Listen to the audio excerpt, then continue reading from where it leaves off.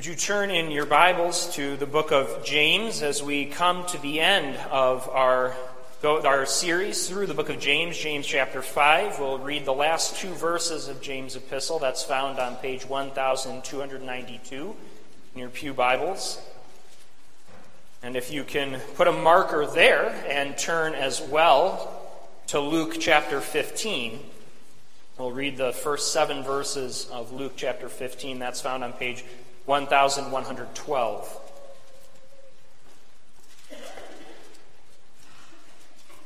Before we read and before I pray, I want us to remember something about worship itself and these texts that we will read. And what I want to point out is the compassion and mercy of God in these texts. These texts that reveal his great love even to a wanderer and to those who are to pursue someone wandering, a brother or sister wandering from the faith. And we see the compassion and mercy of God. Here our God is one of great mercy and compassion. And in a worship service, we desire to keep the reverence and awe of God intact. We desire to approach him and to have properly prepared our hearts to understand what we're doing in approaching such a sovereign Lord who is so holy and worthy. And we keep that intact in our worship, but we also understand that the very approach to such a God who's made that possible conveys his compassion and his love and his mercy. Let us then see in these texts that we read from James and from Luke the love of our Savior, the love of God himself, even to those who wander from his ways. Let's ask for God's blessing before we read. Father in heaven, we pray that the richness of your word would come out to us in the reading and the preaching of your word. This is a word that was meant to be spoken and for your people to hear. And in the act of hearing, this is not a mental exercise simply to learn or know. Hearing is obedience. Hearing is knowing and securing it in our hearts. It's to change our lives.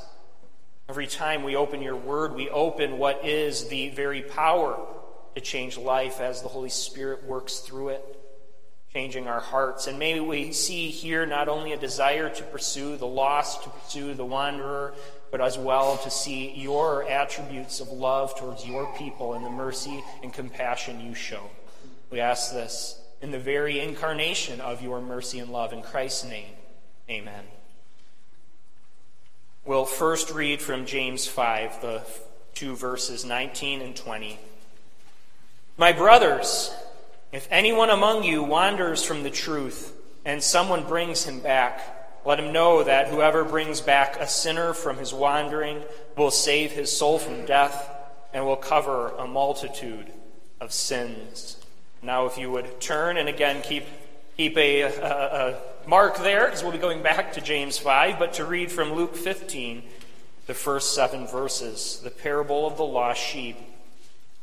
Now the tax collectors and sinners were all drawing near to hear him, that is Christ. And the Pharisees and the scribes grumbled, saying, this man receives sinners and eats with them. So he told them this parable. What man of you, having 100 sheep, if he has lost one of them, does not leave the 99 in the open country and go after the one that is lost until he finds it? And when he has found it, he lays it on his shoulders, rejoicing. And when he comes home, he calls together his friends and his neighbors, saying to them, rejoice with me, for I have found my sheep that was lost. Just so I tell you, there will be more joy in heaven over one sinner who repents than over 99 righteous persons who need no repentance. Thus far, our reading in God's holy word as we confess and think through and meditate on this great truth of pursuing a wanderer. Pursuing a wanderer. We see that clearly in James chapter 5. We see Jesus' example of that in Luke chapter 15. The lost sheep, or as James puts it, one of yourselves, one of the brothers, one of us, who wanders away. And the blessing that it is to pursue such a wanderer. See, the intent that James has in this text is to show that living for Jesus involves pursuing wandering brothers. That's what we are to do in living for Jesus. We pursue those who wander. We pursue those who are stepping away from the truth, who are going to be in the category of the lost as they wander from the gospel, as they wander from the Bible. We pursue them. And we see from James' verses that this allows us to share in a labor far beyond our pay grade. To share in a labor far beyond our pay grade. Pursuing a wanderer, and what James says, puts us in a position of doing something that seems so out of reach for us that we couldn't possibly do this. We couldn't possibly be engaged in this. And what James says that we're actually doing, we think that can't be true of us. And yet it is. To pursue a wanderer saves his soul, covers a multitude of sins, and this is what we can be engaged in, things that we shouldn't be able to touch and handle, but that happens so often in God's Word. So often in the gospel where we're given a position and a standing that we just don't deserve and think is so far beyond us. In fact, I think so much of our inactivity, so much of our struggling is failing to realize just how exalted we are in Christ. Just the position that we have in Him, and we can't even think that far. We can't even think, how could we be there? We're down here. And that's true. It's not because of our righteousness, but it's because of the great compassion and mercy of God that He puts us as, and I'm going to say this carefully, as vehicles of atonement. What I don't mean to say by vehicles of atonement is that we ourselves have achieved it, that we have brought atonement or unity to God, that we have brought us back together, have reconciled it. We haven't done that. Christ has. That's not what we mean. But as vehicles of atonement, as those who, as James says, save souls. Cover a multitude of sin. That's atonement language, and we are vehicles of that insofar as we pursue with the gospel, with the word of Christ, as we spread what is needed in Christ Himself. Then we are vehicles of atonement. This is to touch things so far beyond us. This is to handle the royal jewels that we shouldn't be able to as peasants, and yet we are. Being able to be engaged in this work, and we need to know that because this is a hard work. This is not easy. And so James expresses, yes, the call of what his people, what the congregation are to do, what the brothers are to do for love of their fellow wandering brother or sister. And yet he seeks to encourage them with what they're actually doing, what they're engaged in, and what would be accomplished even through their meager efforts of pursuit. That's what we see here in James, and we'll see that in 2 points. First, wandering brothers, and then our second point, bringing them back. First, wandering brothers. Wandering or backsliding is a process with we're all acquainted. We see it happen. We see it happen in church discipline. We know of family members and friends in our own situations, our own extended family, our own immediate families. We know that. There are those who wander and walk away. And yet we know it most clearly in ourselves. We all wander to a degree. Now that is not what James is referring to. He is referring in that fullest extent of that wandering to one in grave danger of apostatizing, of turning away from the gospel and rejecting the faith. This is his primary intent, and yet we can relate to it. For we ourselves backslide, we ourselves wander so frequently, and we see our own weakness and the propensity we have to be led that way. And so we can see how wandering happens. We know who the wanderers are because we look in our own hearts and we see it in our own families. This is dear, this is close, I should say. It hits close to home for us all who experience that in our families. Those who we love so much. Yet they're wandering, or they've been given the promises of God in a baptism that they seem to not live in, not seem to produce this fruit. And what we should see here as those in pain is that hope is not lost. That there is a blessing to pursue, and that God's own intent is to have His people thus pursue the wandering brothers and call them to repentance. You see, it's all, or can be all, very sterile to us. A sterile environment is one very clean. It's been wiped away from impurities and from bacteria and from taint. And so often our lives are very sterile. We don't come into contact much with what is difficult and hard, and that's our own default, is just to keep it that way. We don't want to go through the pain. We don't want to go into situations that are very difficult and that bring hardships and pain and confrontation with sin. That's very difficult for us. And so James calls his brothers to pursue. And who is exactly those who are called to do this? Who should pursue and address the wanderers among us? James says, my brothers. So he's addressing the church, the entirety of the church.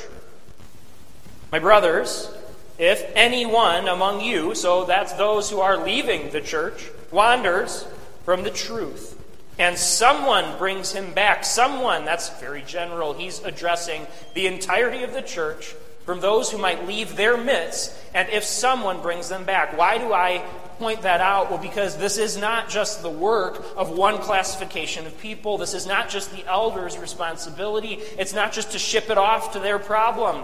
James could very easily have said that. In fact, in the right before this text, as we looked at last time, he had called the elders specifically to do something. And we might think James has this backwards. He's got these two situations reversed. Remember, he had said if anyone is sick, he should what? And you would think, well, if anyone is sick, he should pray. But that's not what James says. James says if anyone is sick, he should call the elders, that they should minister to him. And here you might think it should be if anyone is wandering, call the elders. That's not what James says. Pursue them, he says. That isn't to say the elders are not closely connected to this work. They certainly are. But this is first a work of the people for their brothers. This is a personal work on behalf of your own selves, showing your love to them.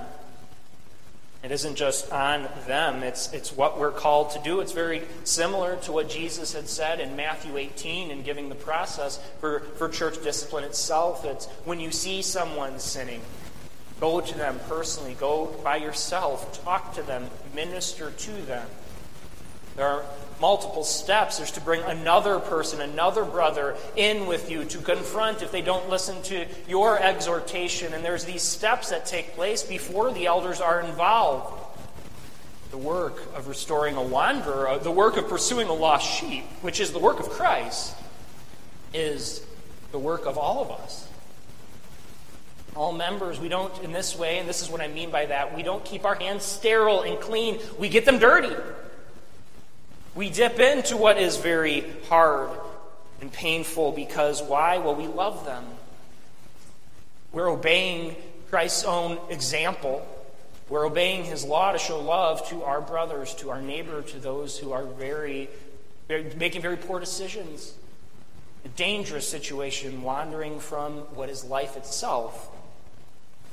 We might think, well, this isn't our role. I'm not the best suited for it. I'm not the best one. I don't have the greatest relationship with them. Now, all of those need to be taken into account.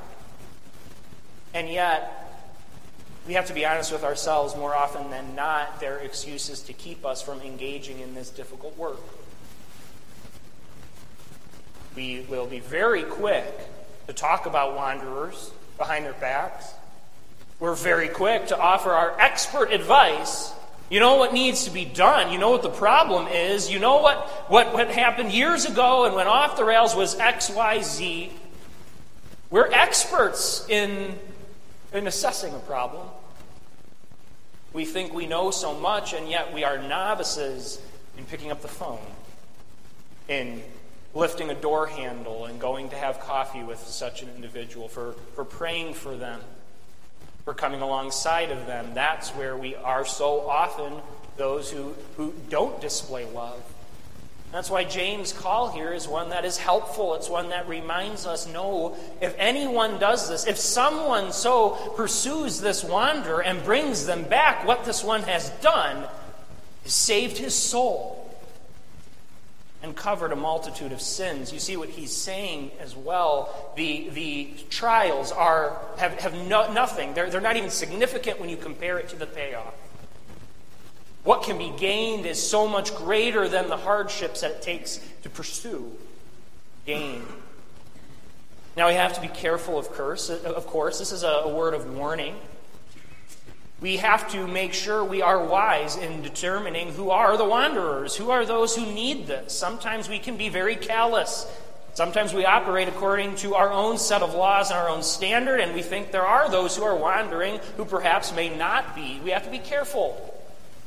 We have to make sure we're operating according to Scripture. Some of us will hold to certain standards, certain conscientious objections to things, and think something is wrong to do, and yet when we see others do it, we think, oh, they're wandering, we think they're sinning, and perhaps not. Paul is very, very clear about this in the confrontation in Corinth between meat offered to idols and other situations where there is an understanding of what you might hold to does not mean others have to be held to that account. What the standard is God's law. But see, we can go further than God's law, and not even in wrong ways. I'll use an example. I may have used this before. It's a rather simple example. But I remember in our family growing up, on Sunday, we weren't allowed to ride bikes. As a young child, I did not fully understand what my parents' intention was with that. See, their intention was not that it is sinful to mount a bike on the Sabbath. It was rather to say that this is a special day. This is a day set apart. And so it was something in our household rules and government to say this is what we will do. This is how we honor the Sabbath. And doing it this way makes it distinct and different. Well, that was their intent. When I was young, I didn't know that. And I remembered as a child, you'd see your neighborhood kids ride the bike. And you'd be like, sinner! They're riding their bike. And you'd think, well, they're condemned. This is the only outcome of this. They've broken God's law. Now again, this is a rather simple example of what? Well, that just this thing that is not even spoken of in God's law does not necessarily make one a lawbreaker. And in this simple example, what I'm trying to say is the caution that when we are distinguishing between those who need to be pursued, we have to understand, well, is what they're doing, what they're saying, actually wrong? Now, that's sort of a minor point. What I mean by that is, in James' example, this is a pretty obvious wanderer. It's pretty clear that what he's talking about are those who are rejecting the tenets of the gospel. They're turning from the center of the faith. That's what they're wandering from. But I think it's necessary to talk about that caution because it is difficult at times. It's difficult to know, when do you say something? Well, when you say something is when it is these detrimental activities, detrimental beliefs, and you can ask, well, what are those? Well, it's these things that the Bible weights. It's these things that the Bible speaks clearly against, and it's the center of the gospel itself. Salvation in Christ alone. And yes, sinful activities correspond to this. Many times we see wanderers from our midst who are pursuing a broken lifestyle, disobeying God's law, and that's what James is talking about as well.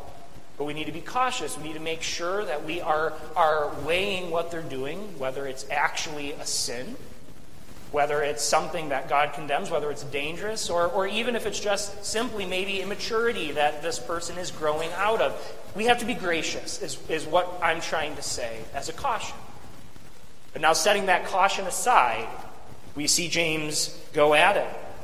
He describes the pursuit of a wandering brother or sister by us, by their brethren. And to that excuse we might say, well, we don't know them well, we aren't best suited, we're not the most knowledgeable, it's just not our place. James would say, what? What are you talking about? It's not your place.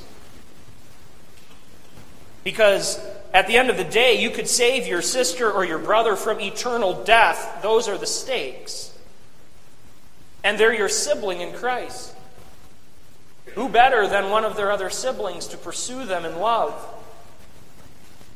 This is what we should tell ourselves when we question that and we doubt that.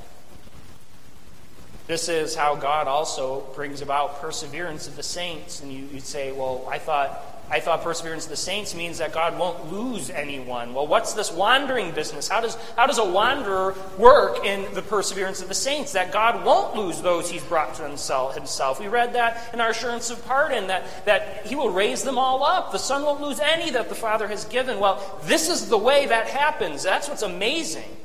You see, perseverance of the saints isn't this pixie dust that'll make them rise at the end of the day. God just sprinkles this on every one of his saints, and so at the end it's good. We will rise, and that's all that needs to happen. Perseverance of the saints is carried out through means. Yes, it's God doing it. And yes, it is perfectly true that he will lose none of his people. But we, as brothers who pursue wanderers, we don't know the hearts. We don't know those who are truly elect, so we pursue all. And by our pursuit, even what James is saying, perseverance of the saints is carried out, even through the activity the Lord works through church members, through brothers and sisters who pursue saved souls, covering multitude of sins. This is how perseverance takes place. We're engaged in it. Now, I say that very carefully. Perseverance of the saints is God's work, and he carries it out. But he so frequently carries that out through very ordinary means like his people who he will use to correct and bring that elect person back to a true and faithful exclamation and belief and profession of faith, a true and godly walk. This is what he can do through us broken vessels. We have our own problems, and yet this is what God will work through us. See that simple language. You almost want to correct James. Say, James, you haven't got it quite right here. You can't say that we can bring a sinner back from his wandering. You can't say that we will save his soul. You can't say that we will cover a multitude of sins. But he's chosen his words very carefully.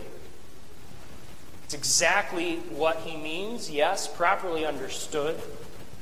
It is all the merit of Christ, but it's through our witness, through our pursuit and our love that carries this out. James has no problem telling these Christians to pursue the wanderer, and when it says he will save his soul from death, that's what James means.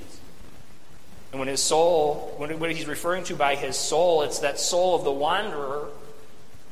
You might think, well, whose soul is being saved? Is it the one who's pursuing the wanderer, or is it the wanderer? Well, it makes most sense to see it as this is the wanderer's soul that is being saved. And the sins that are being covered isn't the one who's pursuing them, as if he could store up for himself this merit by pursuing them. That's not what's going on here. It's by pursuing them, what's covered, what's washed away is this wanderer's sin. The sins that he was doing in his wandering, the sins that he could have done in continuing to wandering, and one, you've stepped down and you've snatched them from the brand of hell, is what James is saying. Not in your own power, but through God's own use. You're a tool in God's hands. You're the tongs, if we could say it that way. The tongs God can use to snatch the thing from the fire, to snatch the soul from death itself, which brings us to our second point in bringing them back. Bringing them back. We see this in Luke 15. The example of Christ, because what James is telling us to do is exactly what Christ did for us.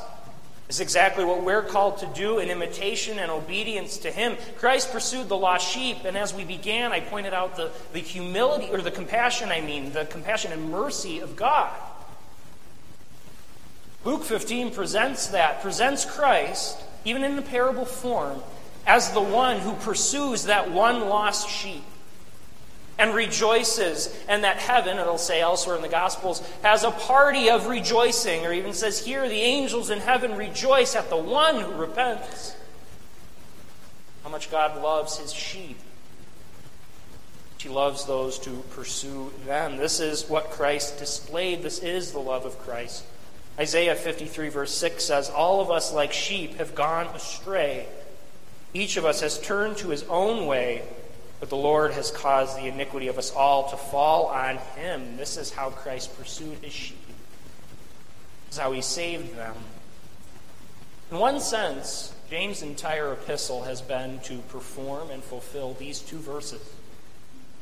His constant cautions his constant declarations of what they should do to avoid double-minded idolatry, to be single-mindedly devoted to Christ, to understand what a true faith is as one that is a faith that works, and is one that's not just in words only, but a faith that actually is alive. And he's been going back and forth through all these things, even in very practical ways of telling us how to use wealth and richness and all these things, how we are to live in light of Christ's coming. All of that is, in a sense, the pursuit of his people, even to those who may go astray, even to those who, without these words of caution and care and love, might wander away. And so James' own epistle is fulfilling this, fulfilling the way of Christ, that as a good shepherd he lays down his life for his sheep. He has sought out his sheep and he loses none of them. Well, are we not, as his under-shepherds? What I mean by that is all those who, in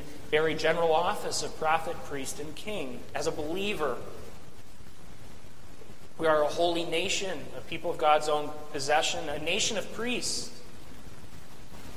Are we not called then to function exactly as Christ did? In his power, it's in his achievement, but we are to follow his footsteps. So how do we do this? How do we go about pursuing a wanderer? What I'm about to say I've taken mostly from Sinclair Ferguson. He's been very helpful as I've gone through James and his information, his helpful points. Well, he gives here, as he has studied the gospel and taking especially the way Jesus pursued Peter. After Peter had wandered, he takes 5 points to help us understand how we might pursue a wanderer, to give us an idea of what this means. How do we go about it? 5 points. The first one is pray for them. We'll go through each of these. The first is to pray for them. The second is to be willing to spend time with them. The third is to be gentle with them. The fourth is to be brave with them, even in sensitivity, but to be brave. And the fifth is to be there for them when they're restored. Pray for them first. Willing to spend time with them. Be gentle with them. Be brave but sensitive. Be there for them when they're restored. First, pray. This is where it must begin. And this is where it should begin for all of us, that we begin in prayer for them. The last section of text, what we looked at last time, was the power of prayer. It must begin there, because we know it's not our own strength, and we know it's not our own power. And if we're going to pursue a wanderer, and if they're going to be brought back, it is going to be in prayer and the power of the Spirit that this is done. And so we pray. Prayer is also the way that we gain a greater love for these people. When you devote your time and your energy and your attention to these lost sheep, those who are wandering away, and you uplift them in prayer, you've devoted so much love and energy to them, you can't help but be concerned about them. And as you pray, you gain a greater conviction through the work of the Holy Spirit to perhaps go out and show them love, to pursue them. You see, the prayer is not only for the wanderer, it's for the one to pursue them. We pray in every aspect, and in that prayer we will pursue them. It awakens in us that desire and that strength. So first we pray, seeking God's help. And that's the first act of love for anyone, to pray for them. And that is the deepest one. By saying it's first, I'm not trying to weight it lightly. By saying this is the first and the other ones to follow are more important steps. No, this is really the most important step. We can't miss it. Pray for them. Second, be willing to spend time with them. This is just practical application of the law of God. This is just wisdom. Being able and willing to spend time with them is an act of love to your neighbor. How else will you show them love? You can't just run in there and expect to just be used by God very easily.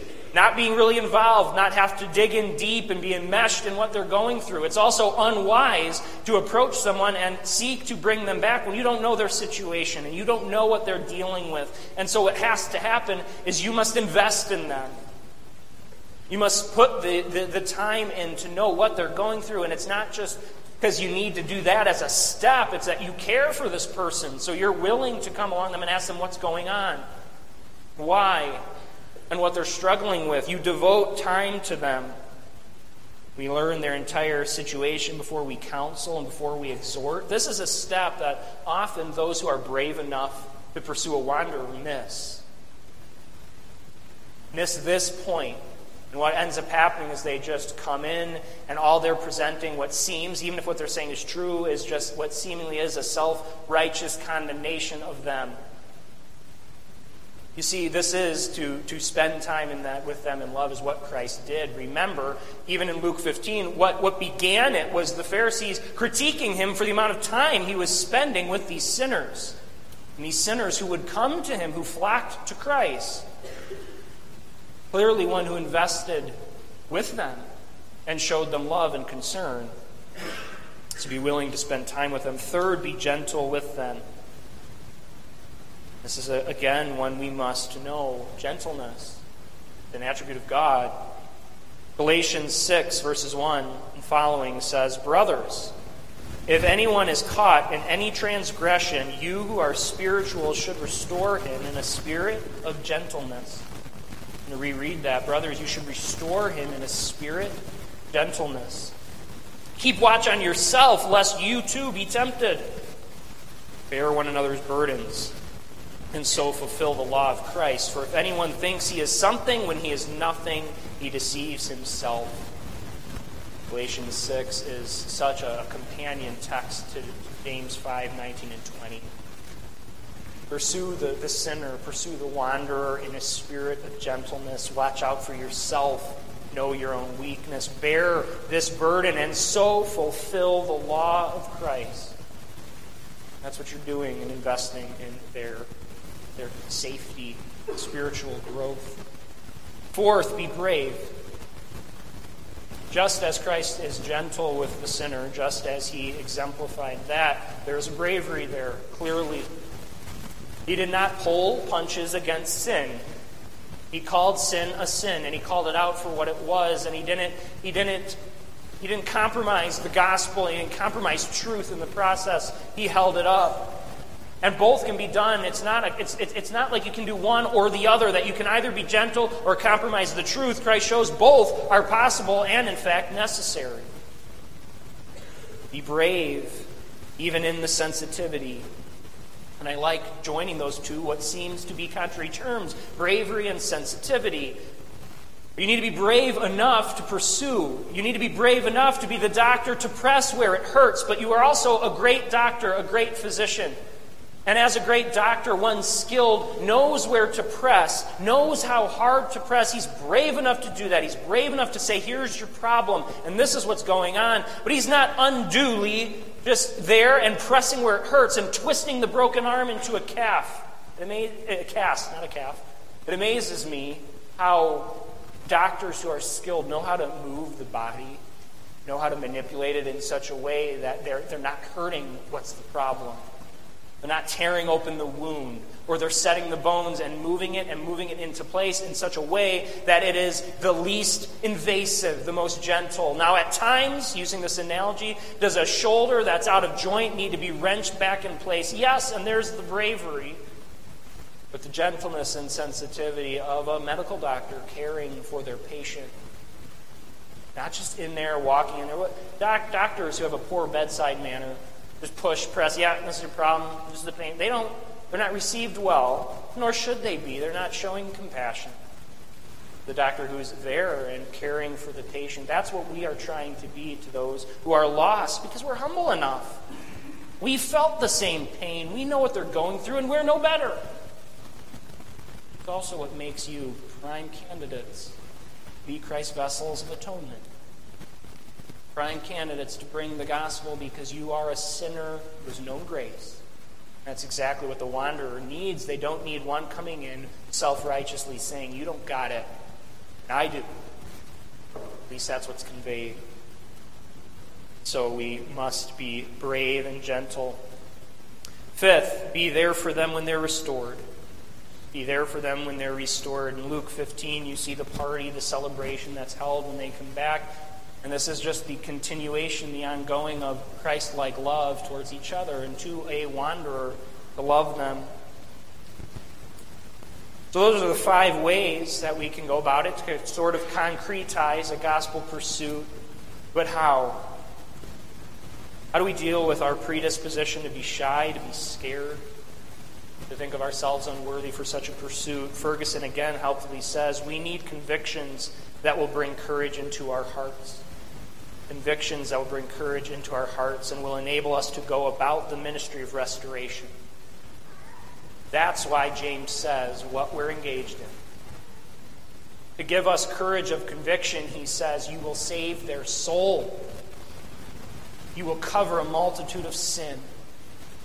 That gives us courage in our convictions, and as well, unstated but clearly undergirding what James is saying here, the lost can be restored. Not all who wander away are truly lost. We can lose our faith so quickly in that. They're gone. That's it. We're never going to see them again. Perhaps that's because we haven't pursued them. Perhaps that's because the blame does lie, in a sense, at our door, not because we can hold election or reprobation in our hands, but that we're not actually pursuing the gospel call. We're not seeking their best interests. We need to understand the power of God's word is greater than any sin they're engaged in. It's greater than any belief that they've adopted. It transforms hearts. It brings life. We need that conviction, and love will grow out of it. We need to seek greater love for God's people. It's difficult. We are in our sinful natures unloving, and so ask God to have greater love for all. That you would love others and be in their pursuit. This is our responsibility, to seek to save that wanderer in the message of the gospel. Do you know someone who is wandering? Are you wandering? Seek restoration. Our Savior is in the business of pursuing lost sheep. He said it.